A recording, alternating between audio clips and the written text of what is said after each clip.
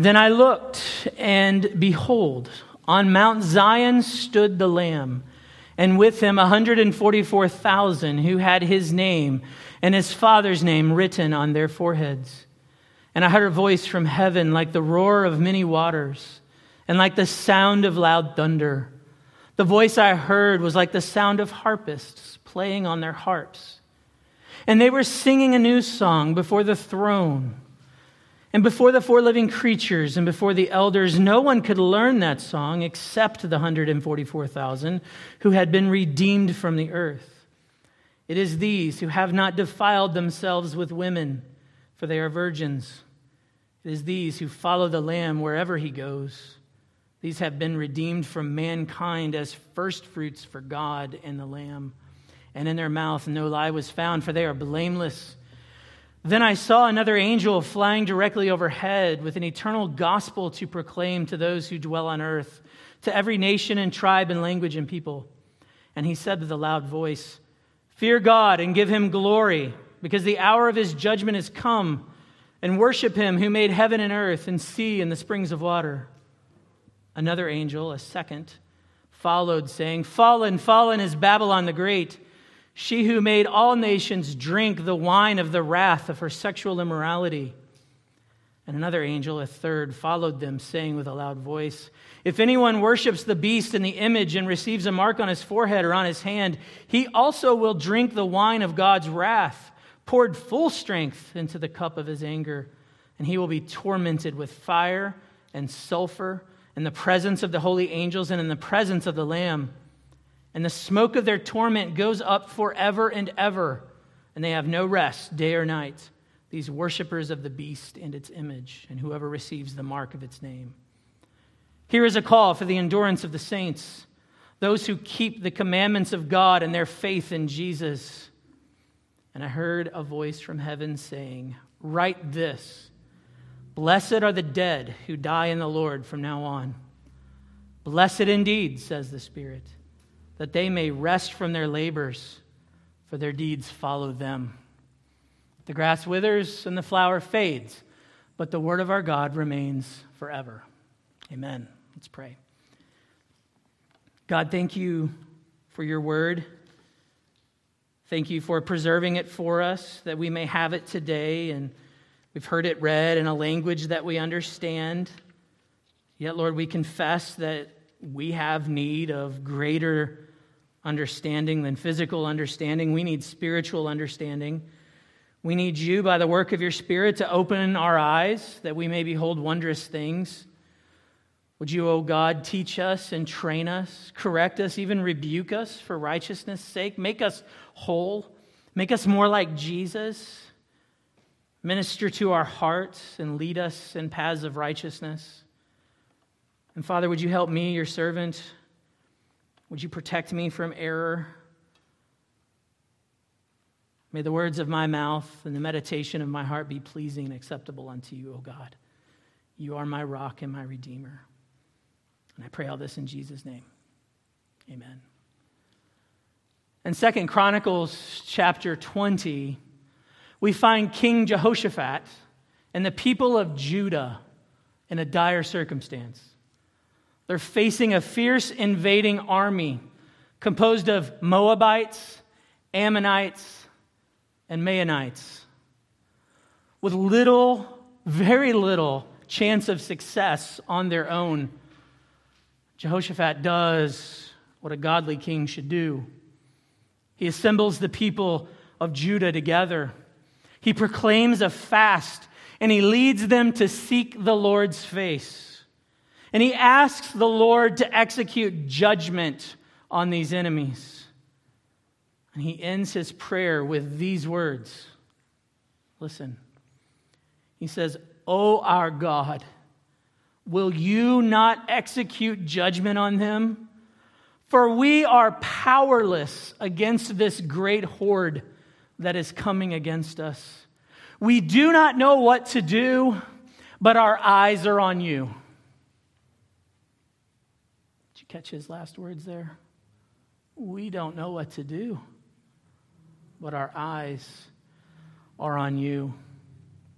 faced with what we've encountered in the last few weeks here in Revelation, chapters 12 and 13, we might actually be feeling a little bit, maybe a lot, like Jehoshaphat and the people of Judah.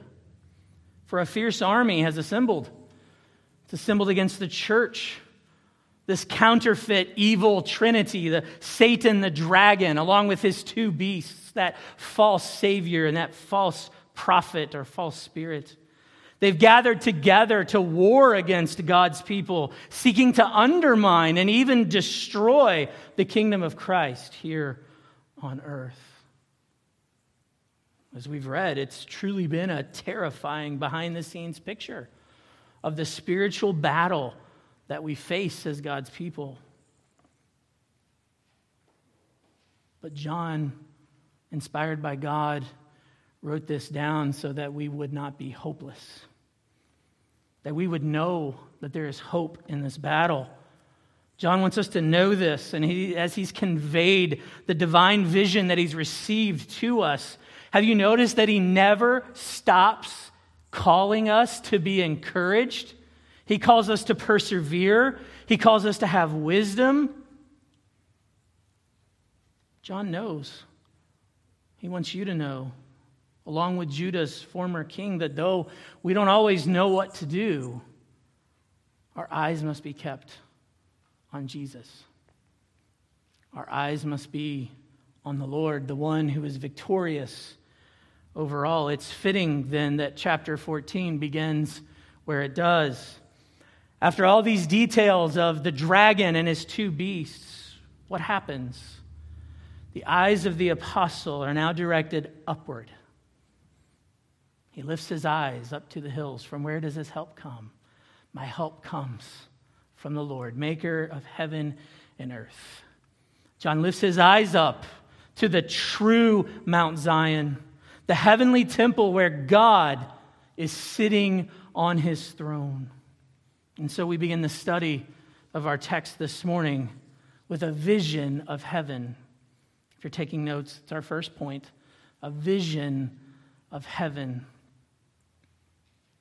In some ways, verses 1 through 5 resemble chapter 7, perhaps even 5, 6, and 7. What do we find? We find the risen, conquering Lamb, Jesus Christ, standing before the throne and standing before the four living creatures and the elders, and he's standing with all those whom he has redeemed. Here, the 144,000. We've covered this before. I'll remind you, you may even remember that this number is not a reference to an actual number of Christians who got into heaven first. It's not the number of super elite, uber holy saints that somehow managed to earn a higher rank in this life. Do you remember it's a symbolic number representing the 12 tribes of Israel, the 12 apostles of the Lord Jesus, those 12 representing all the saints from the Old Testament time, all the saints from the New Testament time. I'm not really good at math, but 12 times 12 is what? 144. And then in this day, if you're trying to think of a number that's just too much to count, too much to fathom, you would say 1,000. So 144,000. This is a figurative, symbolic number. It represents all those whom the Lamb has redeemed. All those from all time who belong to Jesus, all whom the Father gave to him. He came and he saved. All of them. A lot, a multitude, too many to be numbered. It's all those who have, what does it say? The name of the Lamb and his Father's name written on their forehead. Last week we learned that the mark of the beast is given to those who worship the beast. We made the case that it's not a literal mark, but it's a figurative mark that signifies belonging, much like slaves and soldiers of that day would have been marked as belonging to an owner or loyal to a general. Likewise, those of us who are going to be with God in heaven, we don't have a figurative mark, a literal mark on our foreheads, right? We don't have it. I can't see it upon you. Hopefully you can't see it on me. Maybe I didn't wash my face good enough. There's really not a mark there. It's figurative, symbolic, that we belong to God. We belong to Him. Our allegiance is to Him, and we worship Him and Him alone. If you've been following along, you'll notice that there's really only two types of people in the book of Revelation. Those who bear the mark of the beast in service to Satan through sin and unbelief, and those who bear the mark of God, those who belong to Him through faith in Jesus Christ.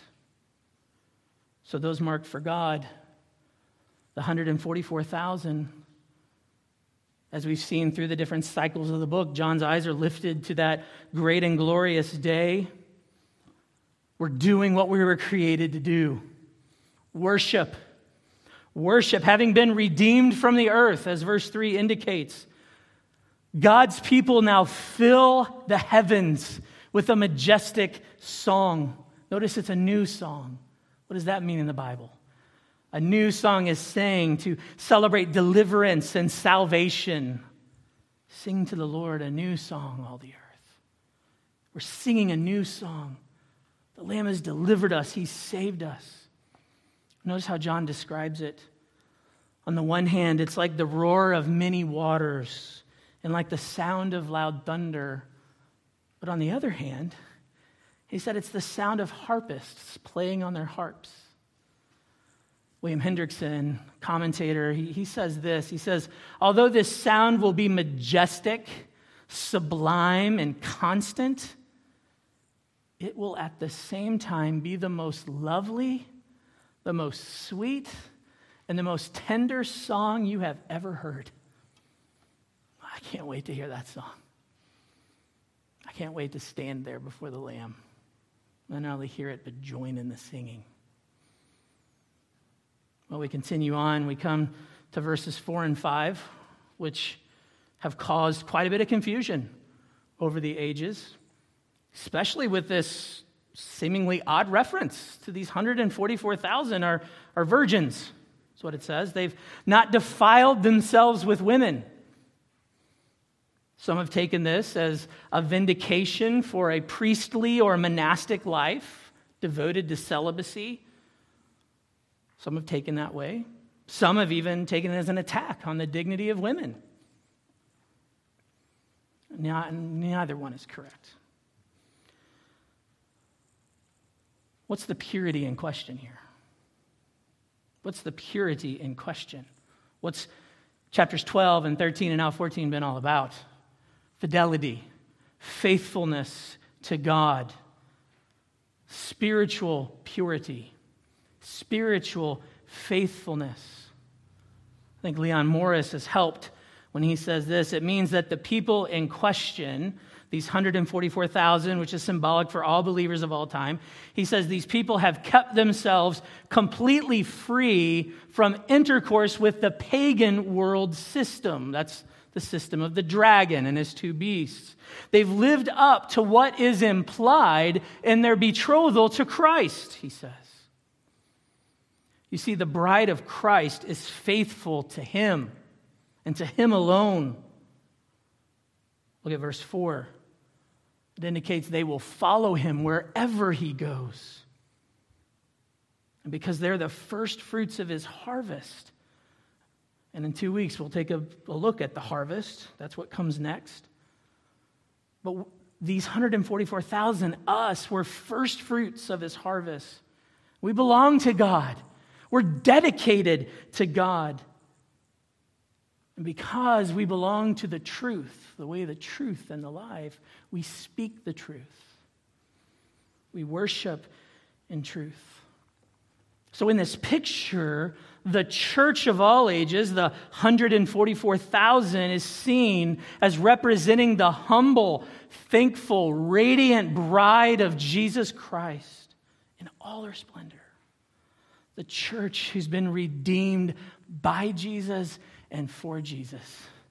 The bride presented to Him in all her glory. So we see then that in the face of a terrifying enemy, John's eyes and our eyes are directed up to once again look up and get a glorious vision of heaven. The quoting a lot today because a lot of men and women much smarter than me have said wonderful things. And I want to quote what Rick Phillips says about this vision because I think it's very helpful and very encouraging. It's a short quote, but let me read it. He says, "By seeing the divinely ordained end of our salvation, John and his readers are encouraged as they face Roman persecution. His example urges Christians to think from the end of history backward to our present trials. Rather than starting where we are now in our weakness and our doubt and our earthly affliction, looking from them with anxiety over our future prospects, he says we should reverse the process. We should reverse that process." I think he's right. We need to fix our minds on the certainty of our future. We need to fix our minds on the certainty of heaven. We need to look there, look to the mountains, to Mount Zion, where the Lamb stands in victory, and work backward from there to find hope in whatever trial we face today.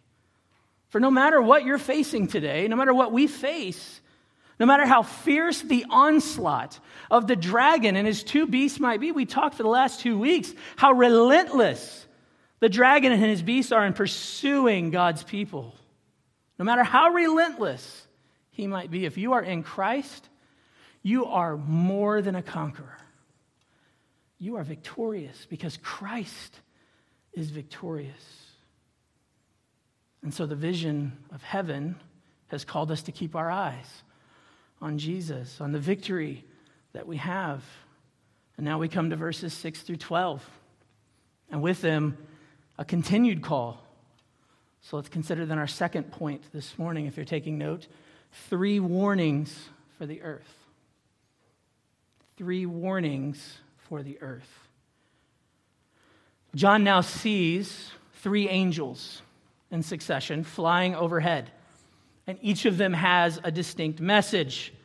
You'll see the first one recorded in verses 6 and 7, and then the second in 8, and the third in 9 and following.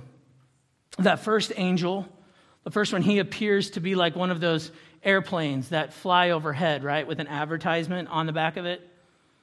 You guys have seen those, right? Okay, that's kind of what it's like. But he's not advertising anything, is he? He's not advertising. This one proclaims an eternal gospel. Did you catch that? His message is an eternal gospel to all those who dwell on earth. It goes and makes this clear to every nation and tribe and language and people. It's universal. It goes out to all. Well, you've read this text already. We've read it together this morning. Are you wondering, how is this a gospel? How is this a gospel? His message mentions nothing about Jesus. It says nothing about Jesus' death on the cross for sin. It says nothing about the free offer of salvation through faith and by grace. Instead, it's a warning. Fear God. Give him glory. For the hour of judgment has come. That's the eternal gospel he's proclaiming.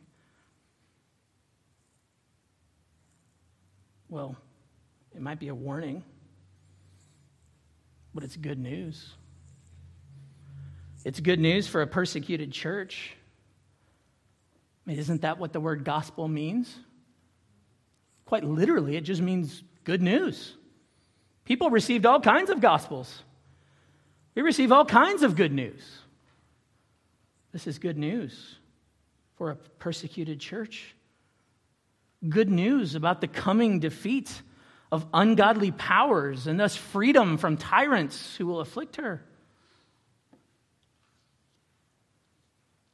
Derek Thomas says the downfall of all that is contrary to the purposes of God is good news for the believer. The downfall of everything that is contrary to the purposes of God is good news. It's good news for the believer. A second angel then appears. And he's seen following the first, and what does this angel say? Fallen, fallen is Babylon the Great. She who made all nations drink the wine of the wrath, literally wrath, of her sexual immorality. Now, we're going to be introduced further to this concept of Babylon the Great in later chapters. So right now, as it's kind of slipped in here, let me just suffice it to say that Babylon is a reference to those world systems and its rulers who oppose God and his people. If you think where this comes from, literally the Babylon of Daniel's day. Okay? Rome and the apostles' day. How does Peter address the church? Right? Those who are in Babylon. Right? The church who is in Rome. And maybe today and every other day since, every other systematic, evil, worldly system that persecutes the church. Here this angel is seen at the end of days proclaiming the downfall of this Babylon. The one who says, seduce the world, the drink of her passionate wrath. The one who wooed the world to be unfaithful to God by carousing with evil. So the first angel warns an indifferent world to realize that judgment is coming and to fear God in repentance. Now the second angel adds the just condemnation of God on those people who don't. Condemnation upon those who worship the beast by indulging in sin. Now, we certainly don't delight in the destruction of the wicked, but we do find comfort. Christian, you find comfort to know that this present evil age and all the evil in it is certainly passing away. It is coming to an end. And that is exactly the vivid picture that's delivered by the third angel. Here the proclamation is clear. If you worship the beast, if you are marked as belonging to him, you will spend eternity in hell. You will experience the full wrath of God as it is poured out upon you for your sin. It was very common in this time to mix wine with water. They're almost always drinking diluted wine. This is full. This is the full wrath of God. Okay, so I just lost my popularity card, huh? It's not very popular. I'm mourned to think how much the church, capital C church worldwide, overlooks this truth. I mean, listen, no one takes joy in talking about hell. I certainly don't take joy in talking about hell. But this picture here is just a glimpse. You're getting right now a glimpse of the full picture we're going to get as we go even deeper into the book of Revelation. But this picture and the pictures that follow shouldn't surprise you. Have you read the Gospels? Have you read the Gospels? Have you read them? If so, you've already read more about hell than is mentioned in this passage. Jesus talked a lot about the reality of hell. If you've read the Gospels, you've heard the Master talk about hell. So what's the point? It's simple. Unless the full wrath of God against your sin was poured out upon Jesus on the cross, unless the full wrath of God against your sin was poured out on the cross, it will be poured out upon you for all eternity in hell. That's the truth of God's word. My pastor's heart pleads with you and says, listen. Did you hear what I said?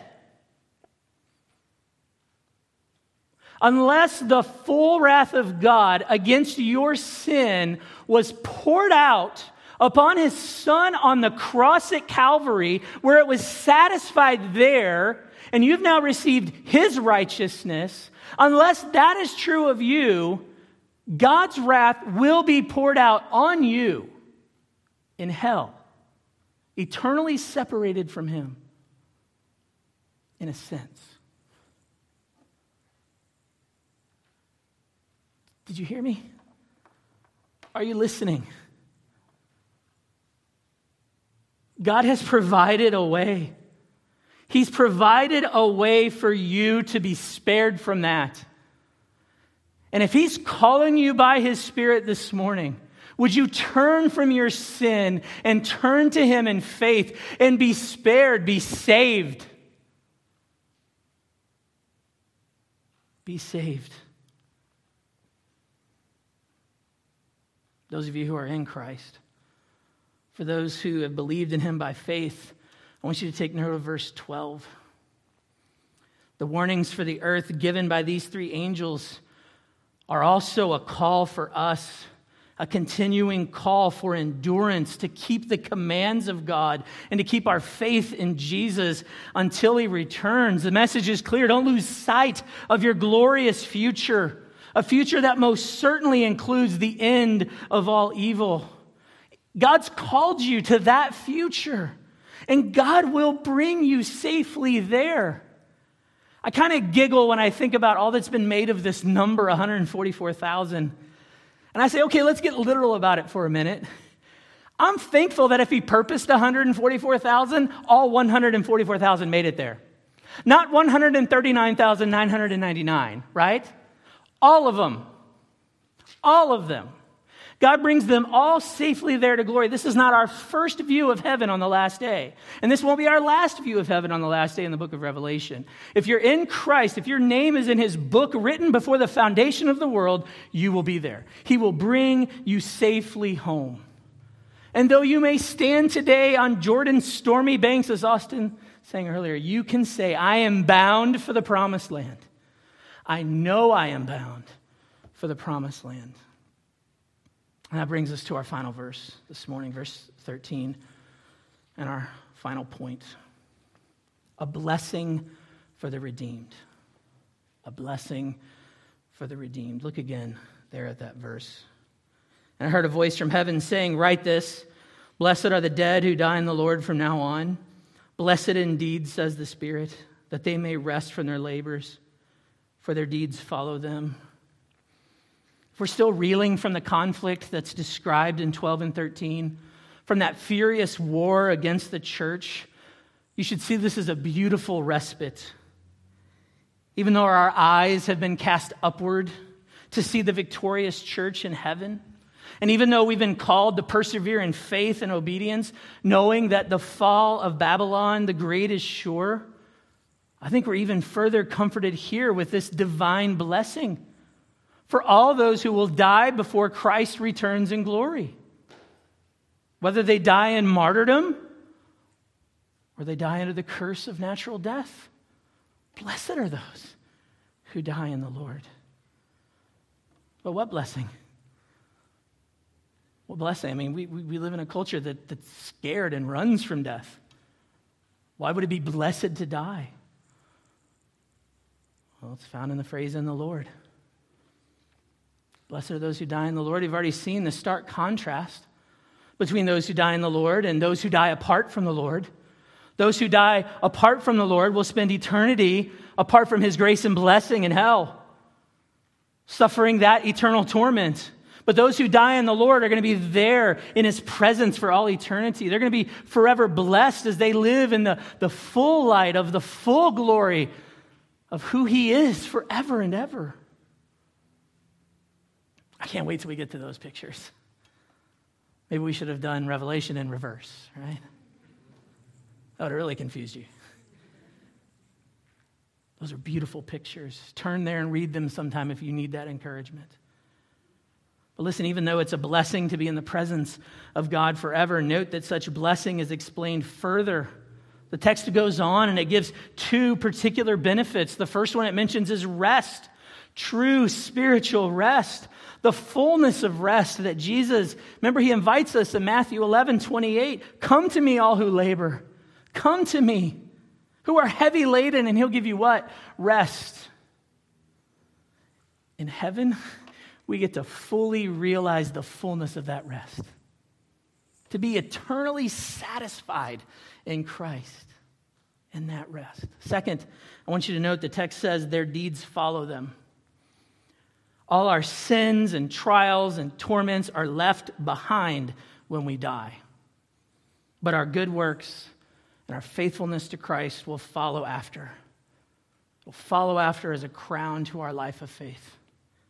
And to be clear, this verse does not say that our works go before us and open a way to heaven. It's not what this verse says. That's impossible. Your works cannot open the way to heaven. If you're saved by works, like I am, you're saved by the works of Christ. That's the only work that gets me there. It's the work of Christ. Only Jesus can do that. I think Matthew Henry, many of you are familiar with this Puritan pastor who's written such a great commentary on the Bible. He puts it this way. He says, works do not go before us as our title, our price of purchase, but they follow us as our evidence of having lived and died in the Lord. And the memory of them will be pleasant, and the reward glorious, far above the merit of all the service and sufferings. These are the benefits that flow from the blessing of dying in the Lord. Rest in Christ and eternal satisfaction of the glorious reward of heaven for serving him. When we get into that last part of our Revelation time, King of Glory, we'll spend a lot of time talking about that. As I thought about this week's passage and prayed upon it and studied it, I couldn't help but be struck by the fact that the last thing that the Babylon of John's day would say of his beleaguered, impoverished, and soon persecuted readers, what Babylon would say to the church, they would never look at church and say, that's a blessed people. Hashtag blessed. You know, today, Babylon looks with similar eyes on us. But notice the voice of the Spirit. Blessed indeed. Exclamation point, right? Blessed indeed. Back in 2 Chronicles 20, Jehoshaphat and the people of Judah did not know what to do when they were faced with a great enemy. But they knew to turn their gaze to heaven, turn their gaze to God, to turn their eyes to the one who could deliver them. You know, God answered their prayer. He responded to them through Jehaziel, the prophet, the Levite. You can turn there if you want, or you can listen and look later, but it's 2 Chronicles 20:15. Thus says the Lord to you, do not be afraid and do not be dismayed at this great horde, for the battle is not yours, but mine. God proved himself faithful and true by destroying all the Moabites, all the Ammonites, and all the Menuhites who stood against Judah that day. He turned them against each other until not one of them were left standing. Christians, I want you to take heart today to know that God doesn't change. He's still faithful and true. He already has, and he most certainly will destroy the dragon. He'll destroy the beast. He'll destroy the other beast. He'll destroy the horde of evil agents that stand against him.